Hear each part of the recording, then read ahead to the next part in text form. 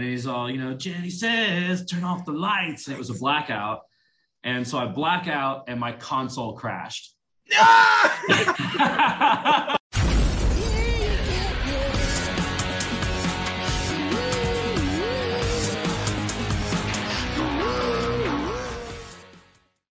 Thanks for checking out Party Like a Rockstar podcast. I'm your host, Joel Miller. Today's episode is brought to you by Misha's Kind Foods. They're an LA-based small business making the world's finest non-dairy cheese spreads on the market today. They're delicious and healthy, made from a cashew and almond milk, and blended with various locally sourced fresh herbs, vegetables, and spices. There's no vegetable oils, soy, fillers, starches, or nutritional yeast. It's lactose-free, paleo, keto, kosher, Parev, and 100% vegan. Enjoy the show. All right, let's get going. Killian Holt, aka Tiberius Redbeard, is a visual artist and a lighting designer. He's worked for Cashmere Cat, Suicide Boys, Snakehips, Jauz, Butcher Babies, Tetrarch, and for Electric Zoo. I was honestly going to ignore all that shit other than Butcher Babies, which I'll get to in a fucking bit. I think the reason's obvious, but nonetheless, Cosmo Inserra is an art director, lighting designer, and an audio engineer. He's worked on the Warp Tour and programmed synthesizers for Incubus and Deftones. He now designs and installs esports arenas, lighting, and sound packages across America and the world. This part is from him. The guy yesterday actually sent me his Twitter profile as his bio. So anyway, here's Cosmo's little bit here. Is there anything he can't do? Probably shut up. That's the only thing he can't do is shut up. Fuck that dude. He never shuts up. End quote. You better talk a lot, Cosmo. You better be in the face, man. Otherwise, we're gonna call you a liar. This fucking guy. This fucking guy. Right here, this fucking guy. So, Butcher Babies. Is it hard to concentrate while you're doing whatever the fuck you do? I did have a little look-see, and good God. No. They're actually they were a pretty chill group to work with. They were actually pretty much my first like full-time road gig. It was mostly friends that had been on that crew that had brought me into that contract. The obvious is there, but no, they weren't too difficult to work with or anything like that. They were all super fun to be with on the bus. And, I still pop in and say hi every now and then whenever I drop through LA. Do they like redheads? I'm asking for a friend. There's nothing to do. I'm in a happy relationship, good God. No, they were pretty happy. They were actually depends cool. How interested they are. Maybe sort of happy. I mean, not that happy. Whatever. Fucking cares. Yeah. All right. Anyway, all right. We'll move on because otherwise I'm just. There's obvious distractions with any show, really. But the professionals that we are, this is something I try to stress to people in any kind of environment. Do not tell me you're some highbrow professional. But not for a minute. But we have seen it all. I've seen it all in the wings. I mean, we've seen it all. There's almost nothing that's going to scare from feces to, boobies, it runs the gamut. There's nothing that we really haven't seen. It was Jennifer Lopez showed up at a show, right? And I'm like, I just don't think she's that hot. And everybody on the crew's like, oh, shut the fuck up. I'm like, no, dude, I'm just saying if we're going to play like pie in the sky crap, I mean, she's a gorgeous woman, but but for me, when Jewel showed up, they're like, you're crazy over Jewel. I'm like, Jewel's babe. Like in Jennifer Lopez. Pass. Hard pass. Yeah, hard pass. On the current tour, we've been saving all of the the bras that get tossed on stage. We've been saving the good ones and putting them on our dimmer sled. Nice. So We've got this dimmer sled that's been So was there named like there's like a dubbed. half of one bra? That's like the good ones. Oh man, it's been dubbed Nothing. the booby trap, and now there's about 50 bras on it. About just about 20 shows in. Damn. What That is- satisfies? You said the good ones. Well, what are the good ones? Oh man, there's some of them that like, Are you like these girls Victoria's will, like Secret? write messages on. There's one of them that has, you know, like "fuck me" written on the tits. There's one that's got a whole message inside the cups. There's Those are good some ones. pretty. Some of these girls are throwing like some pretty nice bras on stage. They're not just throwing like the Walmart crap. It's like those Victoria's Secret like $60-$80 bras. All right. So since we're talking about underwear, so my chick, she got these. What is it called? Corset, right? This corset she got for Halloween. Mm-hmm. And have you guys ever noticed how shitty women's zippers are on their fucking clothes? They're pieces of garbage, dude. Can you zip this up for me? And I'm not gonna have like basketball hands, you know. I got like the regular some of those are roadie terrible. hands. Yeah, you can't get the fucking little zipper up. How come they make these little shitty zippers on chick clothes? Because girls' clothes are more expensive than dude clothes. Yeah. And with hands like that, you're gonna rip it off. You know that's what you're gonna just. I'm totally afraid I'm gonna rip the fucking metal zipper off. And then they're she's like, usually "What did you do?" they're usually trying to get pretty tight in there, you know. Those little zippers are meeting their match as much as they can. No, what is she for Halloween? You're saying she's got the thing. Is she just a sexy That is none fireman? of your fucking business. Go back to your corner, Rhodey. I'm trying to think what I'm gonna be now. I don't know. She's a fuck. What's it called? Like it's like a big bird with like dog heads on the side. It's like a mythical creature thing. Cerebus, I don't know. That's no. Something like that. Yeah, like I think they have one in Harry Potter. She's like, what do you? She's like, how do I look? I'm like, you look like an angry pigeon. It's like, I do not look like an angry pigeon. That's how she talks. With the extra dog heads. I'm not a pigeon. You bring up a good topic though. Halloween's on its way, and you know, you're going to be on tour for Halloween. I don't know. We're going to have a party here at the office, whatever. But crew dressing up for Halloween traditionally. Cassagilligan's Island. Let's go with the acceptable crew. That would be good. Costumes. Cassagilligan's Island. Cast of So How I Met Your Mother. Let's see, what else do we have? But like acceptable crew Halloween costume, because truthfully, and you're in backstage, no one's gonna know you're dressed up for Halloween if you're just wearing, you know, a costume. I mean, we've seen it all. I would expect Big Bird and and Bert and Ernie backstage. No problem. I'm not. How do we differentiate ourselves during Halloween time when we live in a world of show? And on STP, they all dressed in drag. That's perfect. That's excellent. And then I wore an STP bitch shirt. It was like this like tank top, and it was awesome. I like a bit of role reversal for Halloween. I mean, just dressing up for the as the Chili Peppers from the Blood Sex Magic album shoot. Right, that's a good one too. That would be a great one. I don't know if I'd be any good at touching dimmers while I'm not grounded. No, I did a Halloween show one time in one of those like 8 foot tall inflatable T-Rex costumes. No, you did not. Yes, I did. Yeah. And it's got like this little window. Did you have a backup just in case the costume was bad? Huh? Did you have a backup dinosaur just in case there was a problem? Like fly the next dinosaur costume in? Okay. But you're playing on the seat of your pants. All right. I interrupted. I still got it, man. No, wait. I've seen a picture of you. Yeah, it's got like a little window in the neck, like about here, man. So like trying to see, you couldn't see your hands to see the desk. So the whole time I'm just kind of sitting there like fucking, Ray Charles in it, just head up and just hoping I'm finding the buttons right. Is this right there? It's a picture of you at front of house at White Oak. Is that correct? That's where you're at? Is that right? Or wherever you were? I've done a couple things at White Oak. This one was, I think, at like Satellite Bar or something. So I was actually side stage, but like clearly in plain view, just like right next to this little. Whose idea? Was it your idea or the band's idea?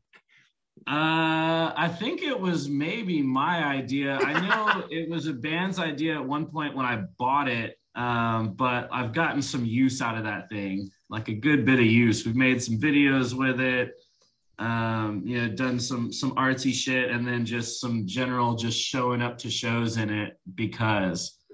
That's great. Well, no, I've got DMX time right now, 5:12 on the dot. DMX time right now here. Well, I'm Central. You guys are in Eastern, but all right. no. Well, I got other hard-hitting questions. So, have you guys noticed that twins, so like twin little kids, the moms are always hot? Oh, true story. Facts. Holy Those true. are facts. I think it's an absolute fact. Science, like Harvard law stuff. Science. It requires a very strong egg to do this. Something. I know they're like good looking moms. I've never like made the connection before, but I'm like thinking back to like all the twins that I know and like hot mom, how hot their moms are. Maybe the reason is it's like some guy has to take care of two kids, so when he looks over at the hot mom, he's like totally worth it. Maybe twins is a tough one. I mean, you've seen the picture of the guy passing out when he saw his twins. I mean, it's two of everything. That's not easy. Yeah. The guy passed out. What? Really? No, there's like that picture of 1952. The women lead the guy to the infirmary. They didn't have any kind of way to see the children in the stomach, and then of course he's having twins. He had no idea till the day they came out. Oh yeah, that'd be crazy. And he totally passed out. But he was a good looking dude too. So maybe there's something to it. Maybe it has something to do with the guy.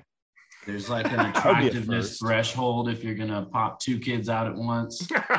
Here's the other one. How come people say so? They got a baby and it's like, yeah, he's a cute little baby. His name's Killian Holt, and he's 8 pounds 2 ounces. Why do we give a fuck how heavy your baby is? How come people say that? And down to the ounce. How else are you gonna get the record? Well, I mean, is it just something like I don't know what else to say to him? How does he look? Looks like a baby. No, he's 340 months old. He's got. What are you supposed to do? I don't get why they say the weight. I don't understand. Who started it. But it's like, yeah, he's 4 pounds, and they're like, wow, that's a little bitty little baby. Damn, that's a big boy. Yeah, they're waiting.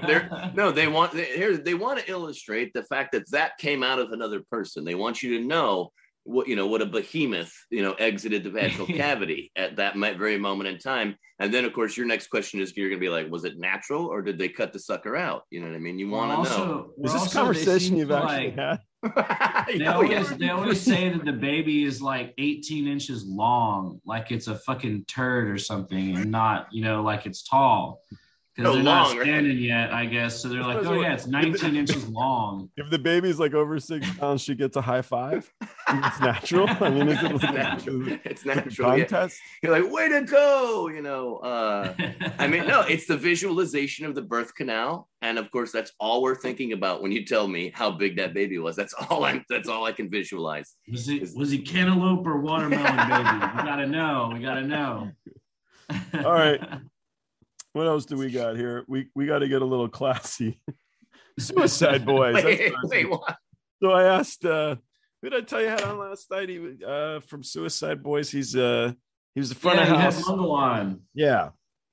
So I asked him if they're happy now. I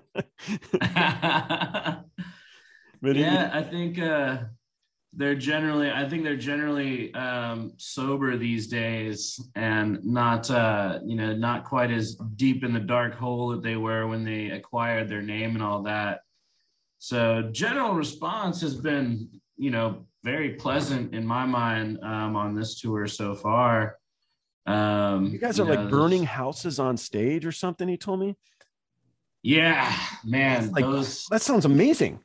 Those houses are a whole freaking thing, man. Our carpenter has got his hands full on this tour. So you've got one carp and he has to build 3 houses? Yeah. Oh. And so, but we have it's these houses that, they go up, and then for the first half of the first half of the show, they're, the guys are like sitting and singing in front of the houses and all that. And then at one point they go in to the house, and it's like they're going to kill themselves because they're the Suicide Boys.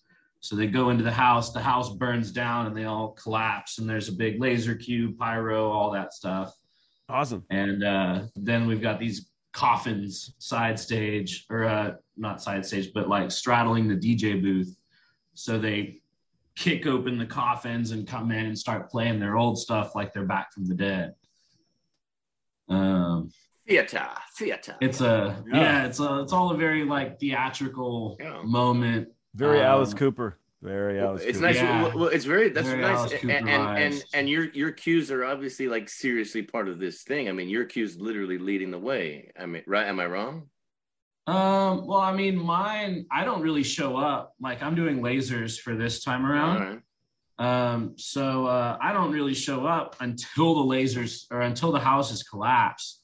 Right. And so like I've got, I made some like laser flame cues so that like as the houses fall, you see the lasers like burst out from behind them, as if it was the fire, and then everything goes down. Our current lighting designer programmer, Ian McDonald from Five Finger Death Punch, is doing just an absolutely amazing job with the rig. And he's done a whole lot of really good work to to bring it to life and like take that design even further than it was. Actually kind of nutty. Like, you call your band Suicide Boys, your whole premise is that you're going to off yourself if you don't make it. Then you like kill yourself on the stage, and the whole fucking crowd loves it. They're all excited. And you're kind of thinking, well, fuck, I just want to live. It's like Finding Nemo. Right. Live. I want to see the ocean. Well, and they take a minute, at the end of each show, like Scott or Scrim in particular, one of them, they both sit there and have like a little, heartfelt talk at the end of each show, basically. And he'll talk about, yeah, man, I was at a point in my life where the drugs stopped working and I wanted to blow my fucking brain out. And like when you hear that voice talking, it's a fucking lie, man. And he says it way more eloquently than I do. Yeah. But he always does this like really kind of like heartfelt message at the end. And it's kind of crazy working with these guys in particular, more so than most of the other artists that I've worked with in the past. I get kids like every day coming up to me, like, hey, these guys, their music, kept me from killing myself, or their music got me through my father's death, and all this like, bad, hard shit that people go through. And, like the Suicide Boys, who, for the most part, me thinking about it, I'm like, I like the music. It's a fun vibe, but, I don't think I've seen so many people come up to me with an artist before saying that like their music had such an impact on these kids' lives. That's actually awesome. So there's a lot of mental health awareness involved in the show. Oh yeah, big time with it. I like that. That's super neat. Because they're big. It's like YouTube Bono, and he'll talk a lot about saving the world and stuff. But it's nice maybe when there's a focus. Not that he's not focused. I don't know. But I mean, the rainforest is so ubiquitous. To save that, it's a different thing than to just specifically save. That was Sting. Sting was the. Sting was the. Bono's Africa, I think. Africa. I mean, it's a big place. It's a more narrow focus. Suicide Boys focusing on their fans. They're showing some responsibility as well. They know what they've created. That's. But I mean, they know kind of the culture, that everything, all their merch has like razor blades and stuff on it, and like, they know they've got a good connect with their audience. And well, I mean, the argument could be like, I know I have this, I don't want to say illness. I don't really know how you'd phrase it, but if you have a want or an interest in killing yourself, and it's a real one, that's obviously pretty excessive. So if there's something that's saying, hey, we get it, and here's some stuff that's like suicide related, but we ain't gonna do it, maybe that keeps these other guys around too. I can see that, and I would assume that's healthy. I mean, it's good to talk about stuff for sure. Yeah, and I mean, a lot of what they're doing is like, hey, my life is hell, and this is what I've been through this, and I went and I thought that when I got here, this would make it all better, and then I got here and it didn't make it better. And now I'm just like, dude, how can I get Less and they're butter like, for my don't be lobster. afraid to reach out for help, you know. And it's cool to have that voice at the end of the show that like I got a lot of respect for the way that they do that and the way that they, you know, kind of like put that out there with like that heartfelt message.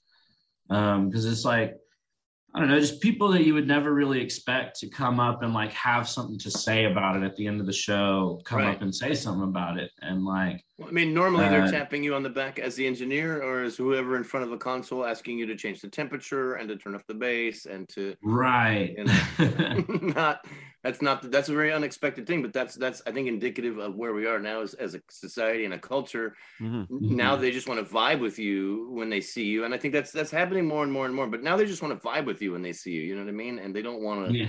It's not about like, you know, oh, can you make the treble lower, or you know what I mean? That's there was a man, I was doing years ago, I was doing this like arena show. It was like some Christian folk band or something like that. And they had a part of the show and it was like a guy with a guitar. Everyone else went off stage. And this one dude is like doing some kumbaya shit on his acoustic guitar. It's like literally the quietest part of the show, right? And this guy Anthrax? Was it an Anthrax show? And this dude comes up to me out of the fucking crowd and he's just like, I've toured around the world with some of the biggest productions in the world for years. And it's too loud in here. Like, what do you have to say for yourself? And I'm like, sir, this is the lighting desk.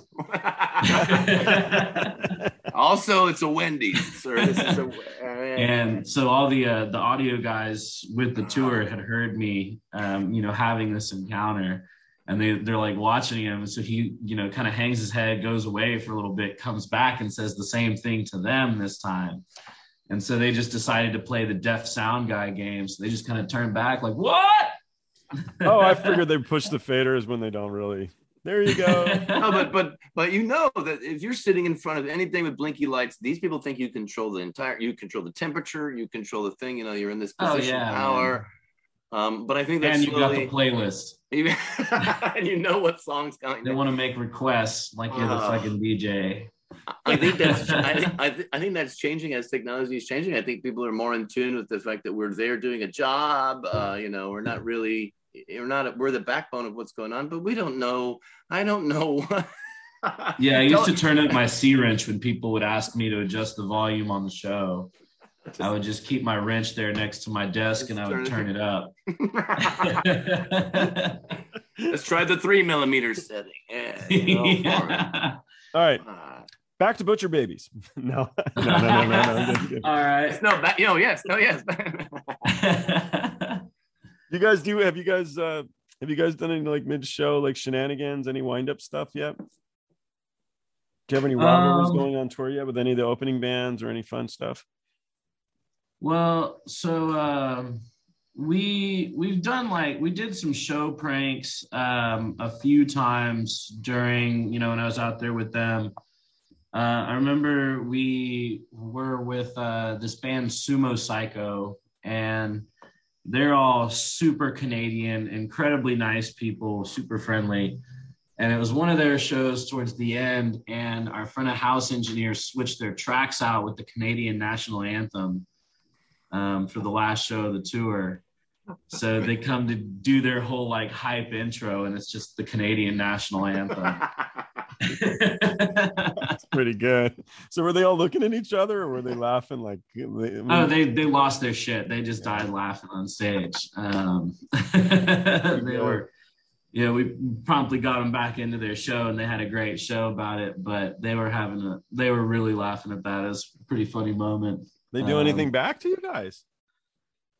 Yeah, I don't remember what they did back to us at that point. This was a few years ago, but if I remember right, they definitely like came on stage and did something. But it's been a while now, so I can't really remember what they were up to.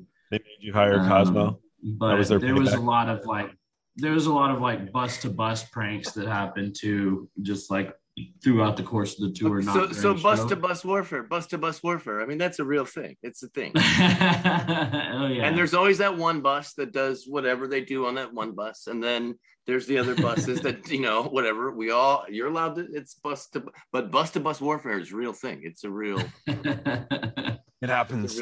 It happens, and all the drivers are Canadian too. So I can't imagine that was any. Well, they're not all Canadian. Right. What about you? Got any wind-up stories, Cosmo? Well, I mean, no. I mean, that's the thing. I mean, you're talking about like it's warfare sometimes. You know what I mean? And you're on tour. You get comfortable.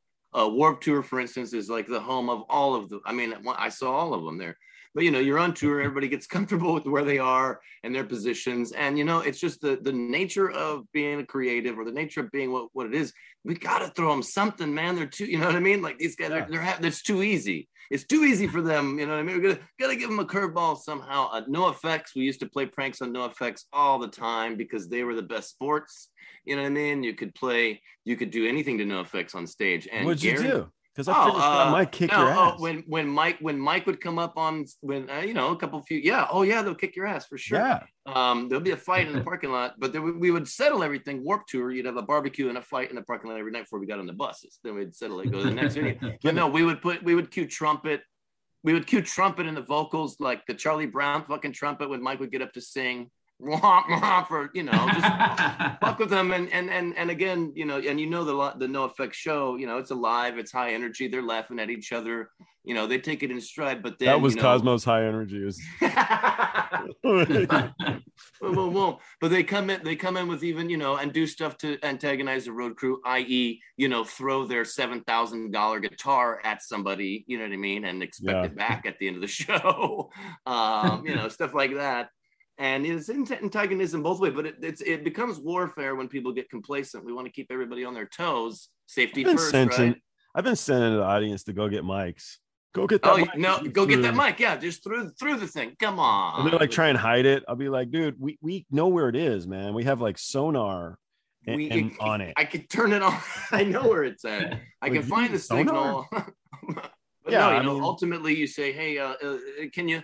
You're in possession of it as a 12-year-old in possession of a $7,000 Fender Telecaster, and you're like, hey, would you like to come back on the bus and after the show? It's like, right, like no one leaves his sign. We stay next to him. You want to meet the band? You want to meet the bands? No, I'll just take the Strat and go. Oh no, I'll just take my guitar and go home. Thanks. Thank you. I don't even know who this band is, but no, it's warfare on the stage. It's funny. It's funny, and then it's not, but it does keep everybody on their toes. That's for. I'm just waiting for somebody to like find a band that uses drum triggers and replace all their trigger samples with like rubber chickens or something. Like, I would love to see that happen. Maybe that's your moment. Maybe that's your calling in life. How could that not be funny? I've never seen it happen, and I would love to see that happen. And this is why they send you on the road, Kilian, because and this is why. No, Joel, we need to tell the whole audience, the whole listening audience. Everybody needs to understand why Redbeard is where he's at. Is because when he gets into the venues where we are, obviously he's teaching the younger kids. He's teaching the how to do the thing. He's helping everybody along their way. He's coming up with his plans. But once he gets complacent in his zone, I mean, talk about electrocuting people, for fun. No, talk about setting the dimmers to, then there becomes a time, and then they say, Killian, it's time for you to just go. You have to go now. You have to go and come back, after you're done. He'll go out for like a year and then come back. And then he's back to, after they've ruined everything that he's done, then he's back to fixing it again and then working back. But the complacency, causes pranks. I mean, you get every day, same thing. We're going to do that. We're going to prank people. We're going to come up with things to do. And then maybe we're not so super effective at what we're doing, but no, it's extra effective. I think hazing and teasing people, I mean, that's how I grew up. I don't know. It's so like socially acceptable in this day and age. We talk about it all the time, hazing and bullying and all these other things, but sometimes it's like the only way to teach people, Well, I mean, we get a lot of. I don't want to go too far. Like some with of the our stories current I've heard crew, are way too far. They're crazy. Some of them are way too far. I agree. With our current crew, we get a lot of stuff that'll be like not, a super harmful prank, but it'll be something like, oh, hey, I found, this cable on one of my cases. So guess what? I hit it. So now I'm spending, 20 minutes looking for my goddamn like main power socko for everything. Pigtails, Because, fucking gone, yeah. But I won't leave it on that case again. Well, there you go. There you go. How'd you guys get into your careers? Were you looking to do what you do? Was it a mishap? What happened? Man, mine was a total series of happy accidents. I was going to school for video game development and working in a studio making video games as an environment artist. So you're like 18 years old. It was right about 20, 21-ish Okay. when I got started into it. And there was a job fair with a corporate AV company that was out there. And so I needed the money, and the school would only let me work so much. So I started pushing cases at night, doing loadouts, and fast forward a couple of years, I pushed cases in front of the right guy, and he started dragging me around, said, why the fuck isn't this guy on more shows? Started putting me, teaching me how to do lighting, how to be an electrician and a rigger. So did you feel like you were missing out on the video game environment stuff? I mean, you had an interest, obviously. Was it a decision to jump?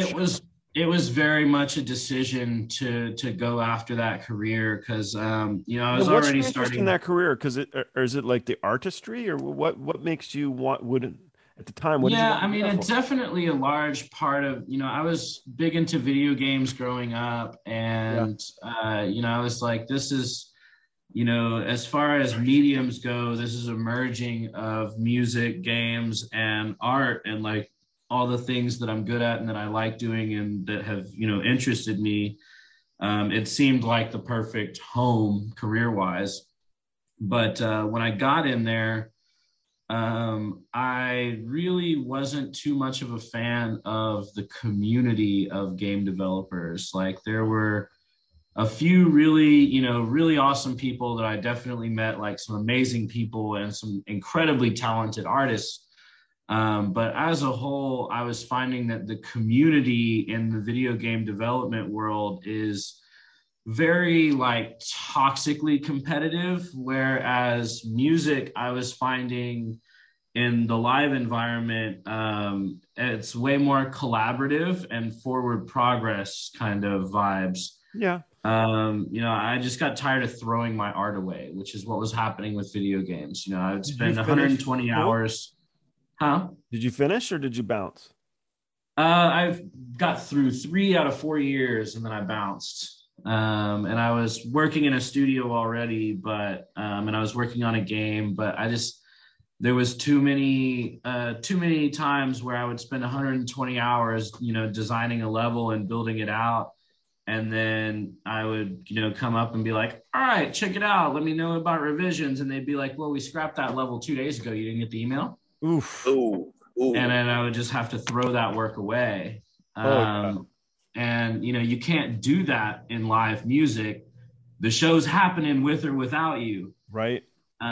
So I like that kind of pressure of the deadline that kind of like brings out that motivation to put a product on the table. So it was finding your place. Yeah. And I was just way more at home in the music world than I was in the video game development world. And it's a lot of the same skills, like a lot of the exact same knowledge and skills that I use from my time in school and my time working in those studios. And sometimes I'm even in the same programs. Are you still a gamer? I am, but not nearly. I don't really invest nearly as much time into gaming as I did once upon a time.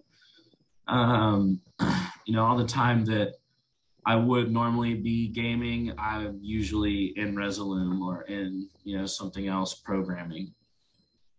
Just because it's Do you think that's because you're older now, or do you think it's because it turned you off a little bit while you were in school? Well, when I was in school, it definitely turned me off a lot of it. I was definitely like when I first left school, I was like, I didn't want to do art or play games at all for like a good while, just because it felt like, work and not in the good way. Yeah. Now I'll still play games now. Like I'll still play Smash, or I'll still get in, and play whatever and play phone games and all that. I'm still an enthusiast for sure. Yeah. But I don't dedicate nearly the kind of time to it that I did once upon a time. It's hard to focus on it so much. It's just interesting because I think a lot of people now want to get into the gaming career. And I actually was just at a wedding in San Diego, and he builds games. So all the guys there, they were all game people. But they were cool. It was a good crowd. It was actually really fun. So. I mean, gaming, it's a real translation of and Kilian, we were talking about this on when we talked last week, but it's like, the programs that you're using now, the Resolume, I'm using Vectorworks all the time. I mean, it's a video game. It's a video game for real lighting stuff, and it's like Minecraft, and you got cable paths, and you got all this stuff. They're really not different much. No, it's the same thing. You're building a world inside. I mean, it is almost just like video game design. You're building a level in MA, 3D or in Vectorworks or whatever you're doing. It is, and it gives you the same satisfaction of you're controlling that world. You know what I mean? It's very aesthetically similar to gaming. I mean, what we're doing now, because so many people don't know our world, but these softwares make it so easy to translate. Hey, here's my world, boom, and here's a 3D walkthrough. It's cool. It's the same sort of satisfaction I get out of Minecraft or anything else. Of course, we all play video games. Joel, you play video games, don't you? A little bit. I get really addicted, and so I won't start because once I'm in, I'll be sitting there like pushing the button while we're talking right now because I gotta like build my. So I kind of stopped because it's kind of unhealthy for me. It's not healthy I have a co-engineer here, and I from a certain hour of every day I hear him clicking, and I'm thinking, man, he's really working hard. Now he's clicking World of Warcraft. It's clicking the treasure, whatever the treasure pot every 10 seconds or something. It was fun for a little bit. What I liked was the engagement of it, where you're talking to like people in your little clique, your little village or whatever, and you chat to them, hey, how did it go the other day? How heavy was your kid? Did you have your kid? Whatever you're talking to these guys about. And then you son of a bitch, fuck you.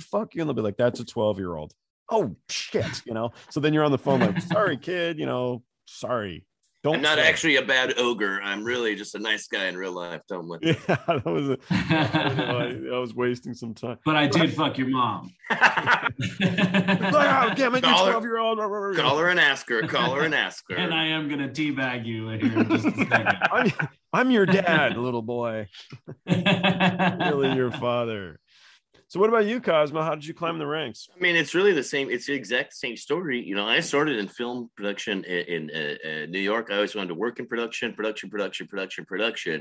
and working in all these different departments, realizing that, there's two things that you need in photography. There's two things that you need anywhere. It's lights. First off, without lights, there's nothing. And that became the most important department. But I started out in filmmaking. And when I moved back to town after that long, illustrious, 6-year career of getting burned out. When I turned back to town, the union here had some guys working at the local 76 in San Antonio. They said, hey, you know how to plug in stuff? And I was like, yeah. And they're like, you're in. And, then I'm putting up fast folds by myself in the convention center. And that's how then it translates to everything else. But I obviously I have that face. The one that you want to punch, only a mother could love. But when grow a beard, grow a chin. He said, but no, and I was a big baby. I turned out to be this giant baby now. No, but it is the same thing, pushing cases in front of the right person was what led to it. And then that's the reputation. Killian has the same one. When I see his face and I'm pushing cases, when I'm opening up a truck and I see his face, I go, yeah, okay. I'm so thank God that somebody's here that wants to know what's in these cases, that wants to know where they go and wants to have a whole, view of it. We design these shows in these things, but they don't get thrown out until they're getting thrown out. You know what I mean? And being that irreplaceable face that you want to see when you hit the town, that's really what drove me. I saw that there was some good response and I just kept going with it. But yes, it all starts out pushing that case in front of that right person, and they see that you're there, you're in the game, so to speak.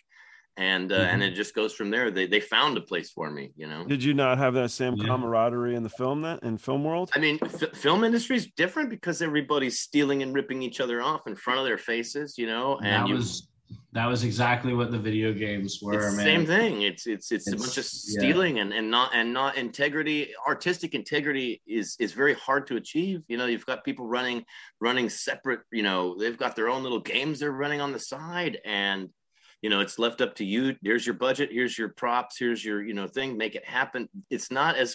It is like a family. Filmmaking just the same. You know, it is like that family, but it's a very temporary family. Whereas my road family, I see them anywhere on the globe, you know what I mean? And it's right on where we left off. And your film family, I mean, some of them really just are pretending to be your friend to get their job done, or they could care less, you know, about your craft. Whereas in show and theater like this and stage, people really care about your craft because it's so dependent. It's the very live.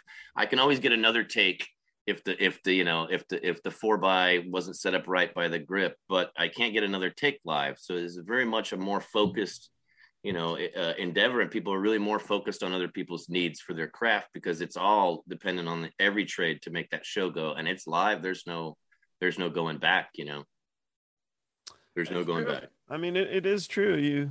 You got to put it together and do the best you can. You see how it all goes, and then you take it down and get up back in the morning and get it back up again. And so I feel like that's the camaraderie, you know, doing it day in, day out, you know, perfecting what you're doing. And you're living together on top of it. Oh, yeah. I noticed you got some nice digs today. You get the hotel room once a week. You get a shower and a. Yeah, is someone going to come and fluff those pillows? You want to make a call? No, this has been nice, man. We get hotel rooms on off days, and that is definitely a luxury that not every tour gives me. In fact, a lot of them don't. No, that's it. It's nice to have a solo room for sure. Solo? Did you say solo? I got a solo room, bro. Yeah. All right. Wow. I was going to put together this podcast, and my friend's 5-year-old daughter, she suggested a question that she said I need to ask every guest. And so the question was, when did you first feel famous? So we're a 5-year-old kid, okay? So we can broaden it if you want to. It's up to you. But it could be when you first felt famous. It could be where you felt you were on your path. But mostly what it's about is, when was there a moment in your career that is worth telling, that makes you smile, that was a definite angle? It's a capturable moment. Man, the first time I pushed up the blinders on a sold out show. Yes. That was 100% like that feeling is better than any drug. That feeling is like why we do it. When you push up the blinders and just everyone loses their shit. No, nuts. Okay, so to explain to somebody who doesn't know, what does pushing up the blinders mean, to explain to anybody not in the industry? So whenever you just point all your lights out at the crowd and just, you're issuing that command to the crowd basically in tandem with whoever's on stage, but you're giving them permission to get loud basically. And, whenever you hit that for the first time and you hit that button and just everyone loses their shit. And like that feeling was just like, damn, I did that. Webster's dictionary over here. That was a really good explanation, right? I thought he was just going to be like, when you turn the shit on, it's like, fuck yeah, that's what it is. I would say the exact same thing for the blackout. The blackout. Yeah. When you have enough with that band and they're trusting you that much that you decide to black out everything except for 6 ACLs on the deck, and they're in the complete pitch black darkness and they're still rocking. And of course, then right after that, you turn on the blinders. I mean, it's exactly that. And on that vibe, but in a slightly different context. I was doing a show. I don't remember the name of the band, but they have that song that's like Jenny says. Cowboy Mouth. Yes, Cowboy Mouth. So I was I have his guitar upstairs. I have the dude's guitar. Anyway, go ahead. Go ahead. I do.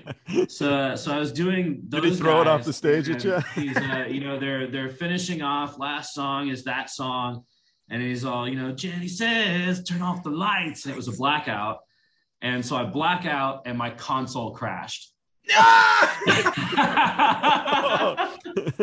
So they're still going, and he's like, hey, turn on the lights. He sees me back there just panicking, just like, absolutely. I'm at the point where I'm just holding up my dead console so he can see it from the back of the room. And there's no lights on the desk. Desk is just completely fucking dead shot.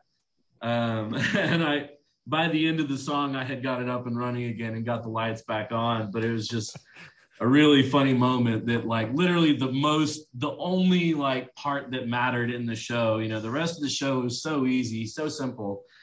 And then like this one key blackout is the one time my console chooses to fucking crash and just be a useless piece of plastic.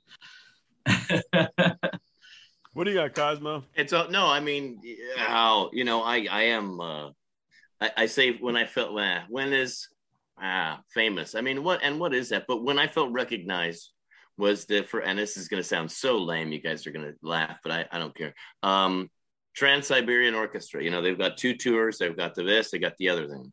As a very, very, very young stagehand, I was working at the local, we're just locals and not really like super skilled. Obviously, nobody's really skilled. I did the lasers for the first time, which is one of the best, coolest things, setting up the lasers, going and positioning mirrors and doing all stuff like that. And just getting it done within they had 3 hours or something like that. Just getting that done within that 3 hours. It was a super easy task for me, but again, just takes a little bit of commitment. Anyway, a year later, 2 years later, same tour comes back again. It's the guys, Trey and Seth, or Trey is the guy, the lead guy there. And, just seeing me on the dock, I'm over there, and I like to push case because I don't want to know what's on the truck. I want to know what's there. And sidebar, fuck Alan Jackson, 27 trailers. Okay, that's my catchphrase for the month. But fuck Alan Jackson, 27 trailers. I'll say that. That's my catchphrase. I was going to get that out. But no, like seeing what's on the truck, and then Trey pulls up and says, hey, yeah, you, Cosmo, you did all right, you're with me. Let's go. And, we're going to have a good show. This is going to go easy. It's going to take 3 hours. That's when I first felt like famous. I mean, and that's happens time after time again. They recognize you. They say, hey, you're the guy we want to see.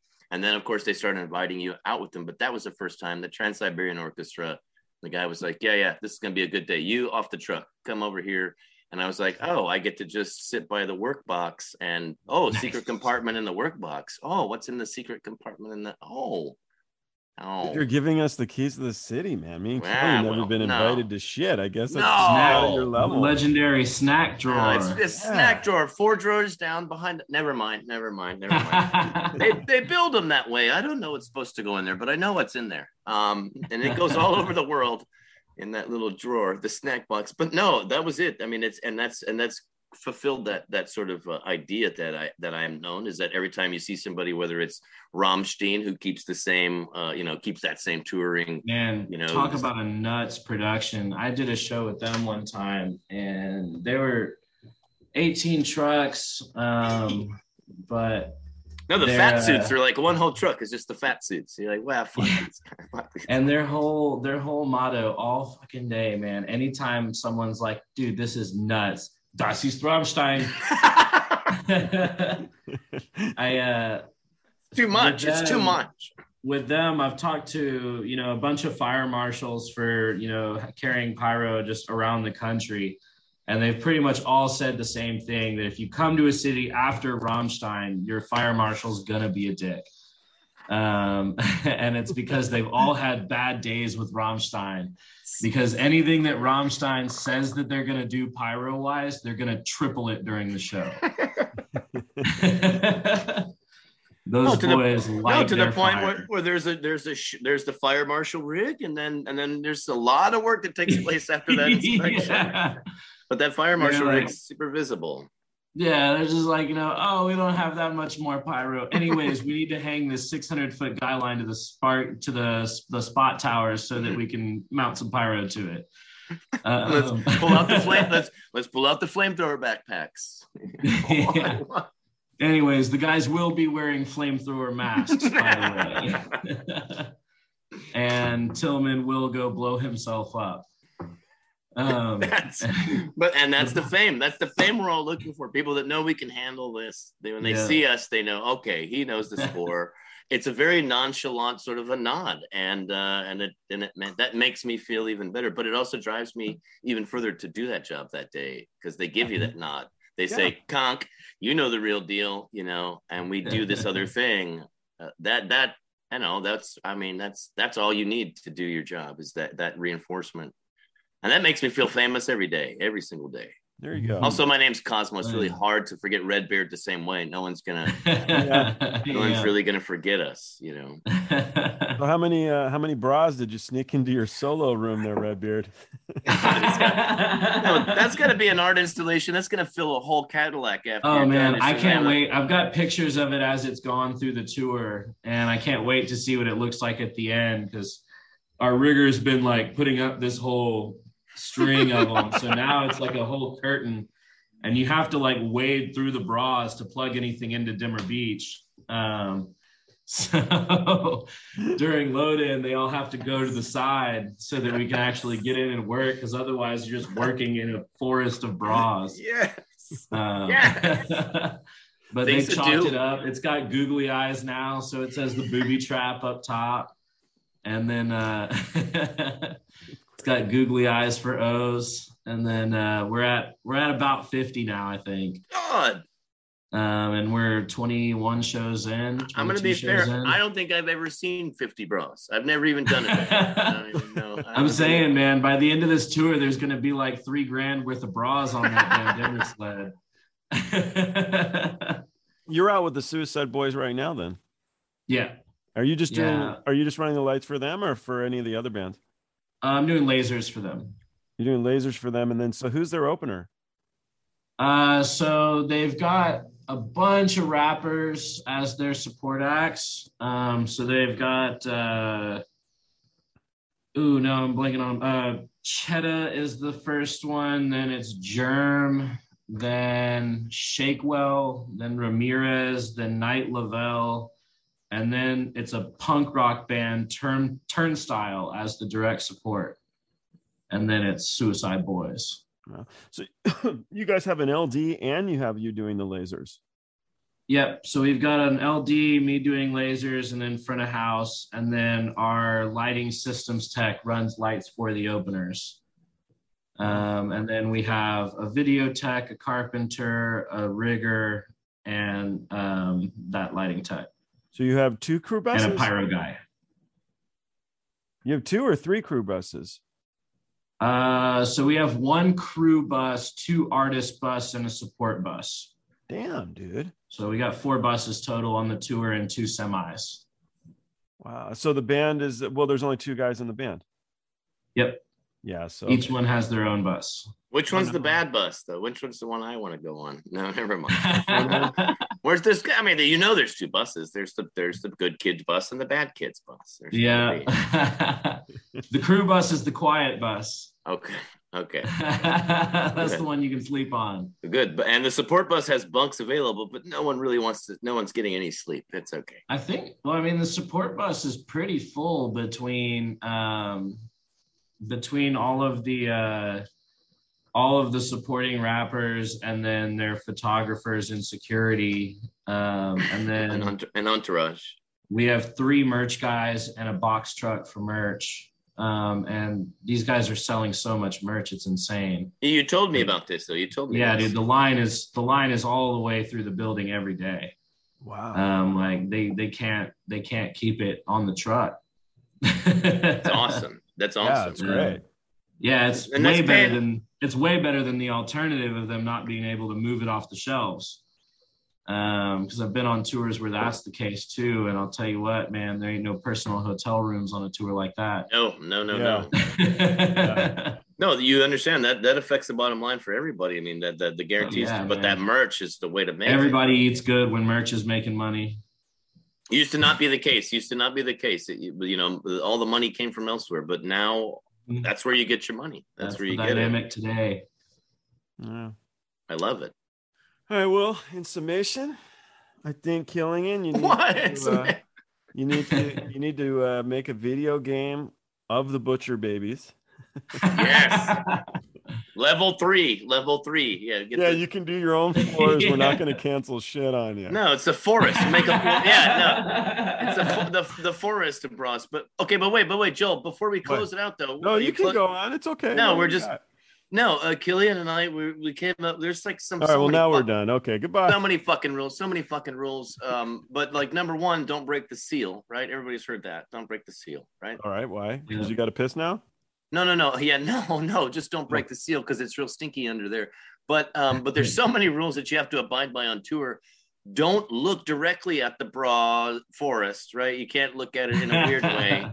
Just avert your eyes and part. Don't be the stagehand that's sniffing the bras. Dimmer beats. Have you got a stagehand in there? That has happened. Yeah, that has happened once. Or twice. Like, just curious. Yeah, man. And it's like, dude, those smell like titty sweat. Like.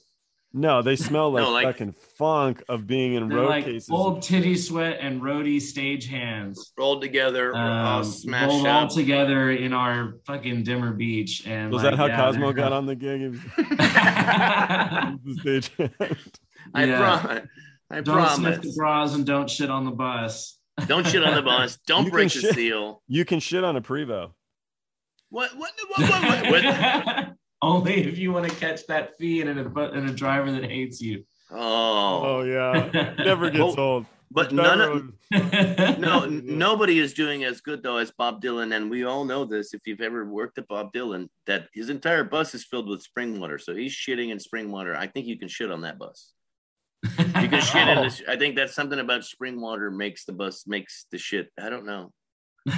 No, but really, how many years takes have we the been shit riding? to a springer place? It's sweeter. It's much sweeter. But how many years have we been on these things? These things you're not allowed to shit on them. Shouldn't there just be an excavation button that just like?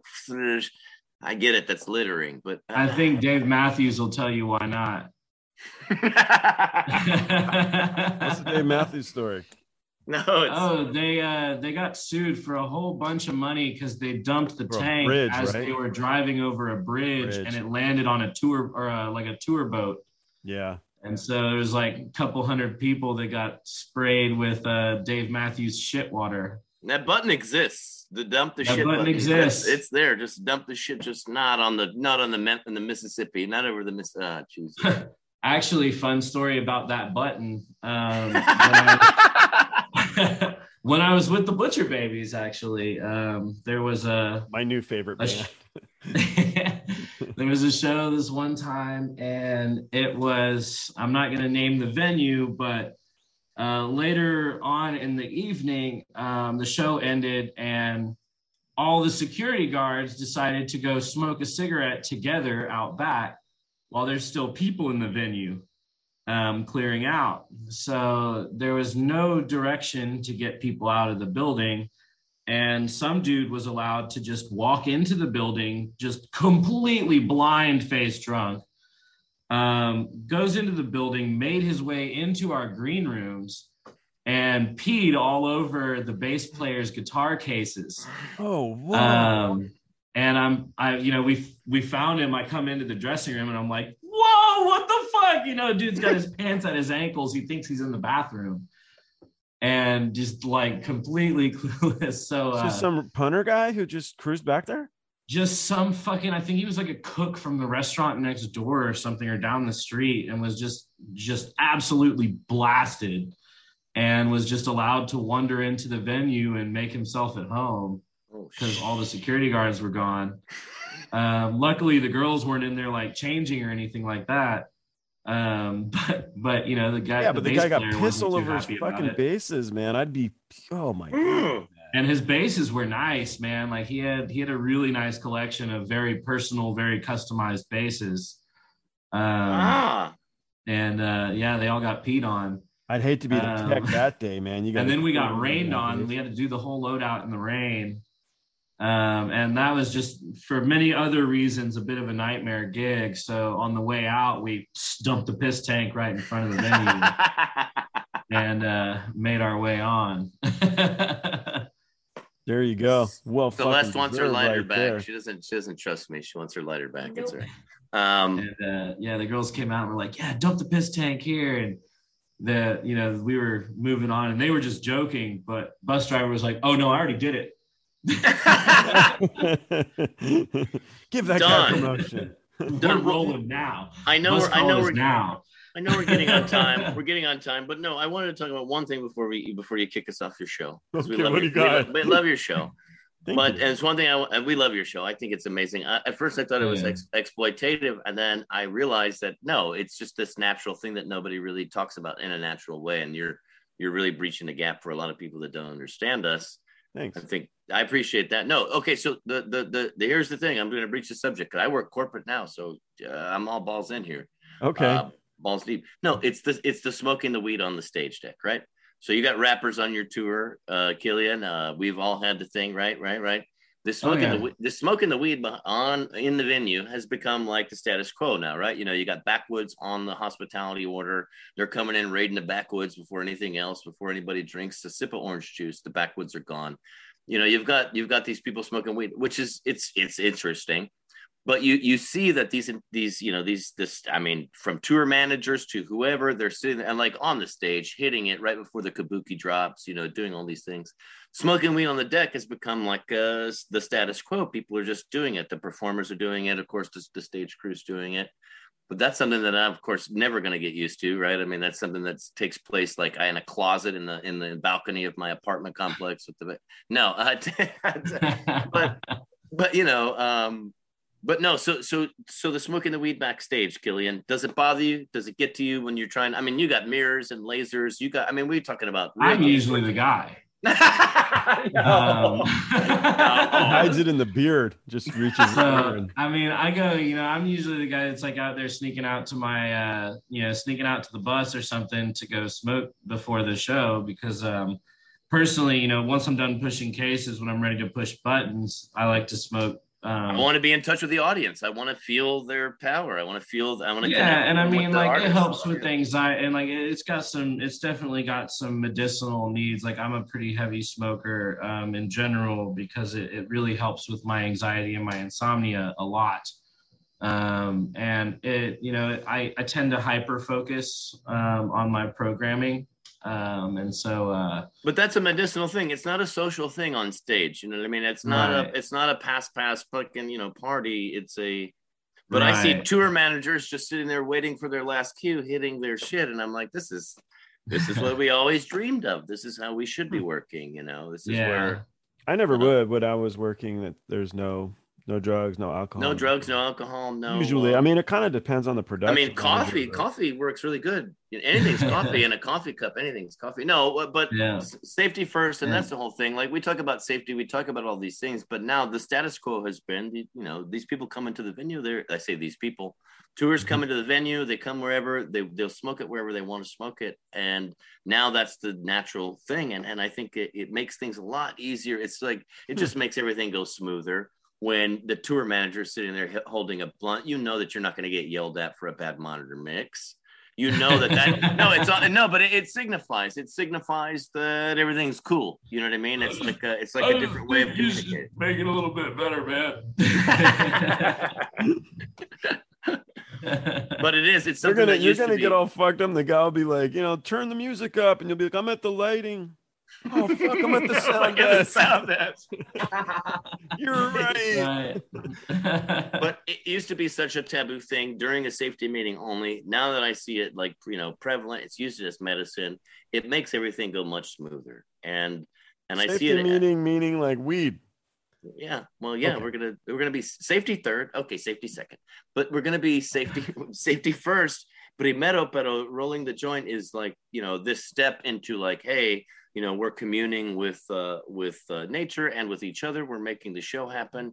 And it's something that's now natural and easy. That's how I learned how to make movies or anything else was like, hey, in the, Santana song over the radio, and that means go, just go meet somewhere and everybody's going to have their meeting. Is that really what Santana sounds like now these days?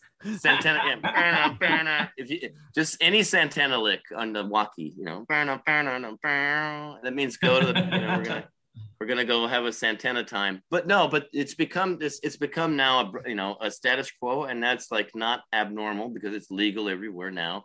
But it is really, it motivates us, it keeps us right. And when we see it on tour, it's fun. I think the stigma when you go to a rock show of smelling that is not in the air anymore. No one's stigmatized over this, but I think people should realize no, they shouldn't care. But I think people should realize that that's what makes that show happen for all these people that are in this live situation where we don't have a chance to mess up. We need to be hyper focused. You know what I mean?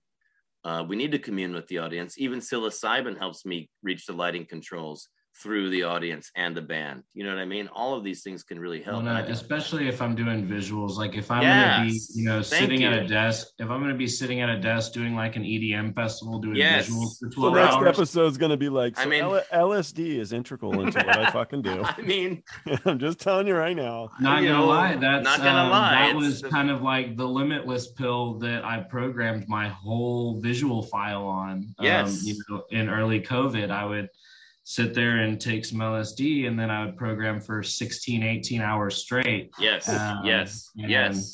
No, and I could do that. a microdose before I hit the faders, and I'm not afraid to tell anybody. Now it's a very different situation if I'm pushing cases and I'm doing shit that requires like an actual safety presence of mind. That's a very different mindset for me to be in. So I'm not going to be like, getting sideways and then coming in and trying to build the set. Or load the truck. No ramps. Yeah, like I'll wait till after the truck's empty and the set is built, and then I'll smoke, and then I'll do my show. And by the time the show's over, I'm sober again because I smoked, one joint earlier in the day. And it's not like I'm, beside myself or anything like that. I do think it's integral. I think it's integral to what we do. And I think people should know that, we have to have these, we have to have these things to communicate with the audience properly. The audience is out of their damn gourd anyway. You know what I mean? How can I reach them and the band at the same time and then have that, because that's what you do. That's what we do. We are the breach between the talent and the audience together. We are that bridge. There's no other way to reach out to them. And it's a fine line. It's a fine line to walk for sure. It's a fine line. I'm not going to do Sesame Street on Ice like Three Kids in the Wind here, but I'm not going to show up to my corporate gig pushing up a Lico fader, with my freaking pupils looking like the darkness of night. He and the Beast on Ice will be like, he's just so beautiful. He's so gorgeous. I think he's a monster. They're like, you do this every night, bro. You've seen the Beast every fucking night. But I'm glad that we addressed it because it's an important thing, and I don't think people really realize that.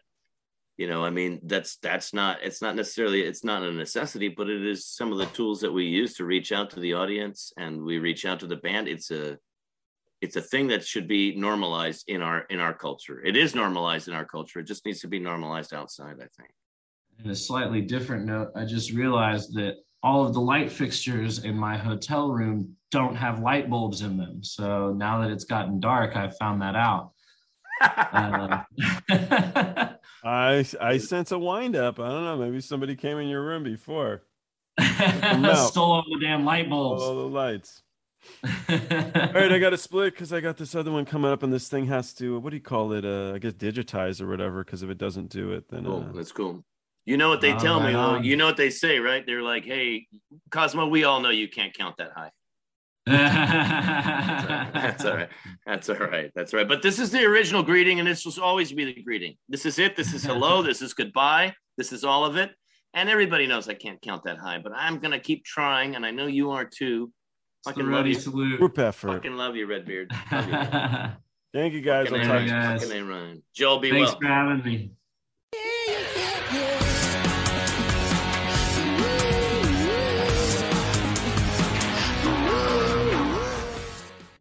Hey, thanks for watching Party Like a Rock Star. If you're not already subscribed to the Facebook or YouTube channels, do it. We're also on Twitter, Instagram, and TikTok. The handle is Party of Stars. Thanks for watching. We'll see you next time.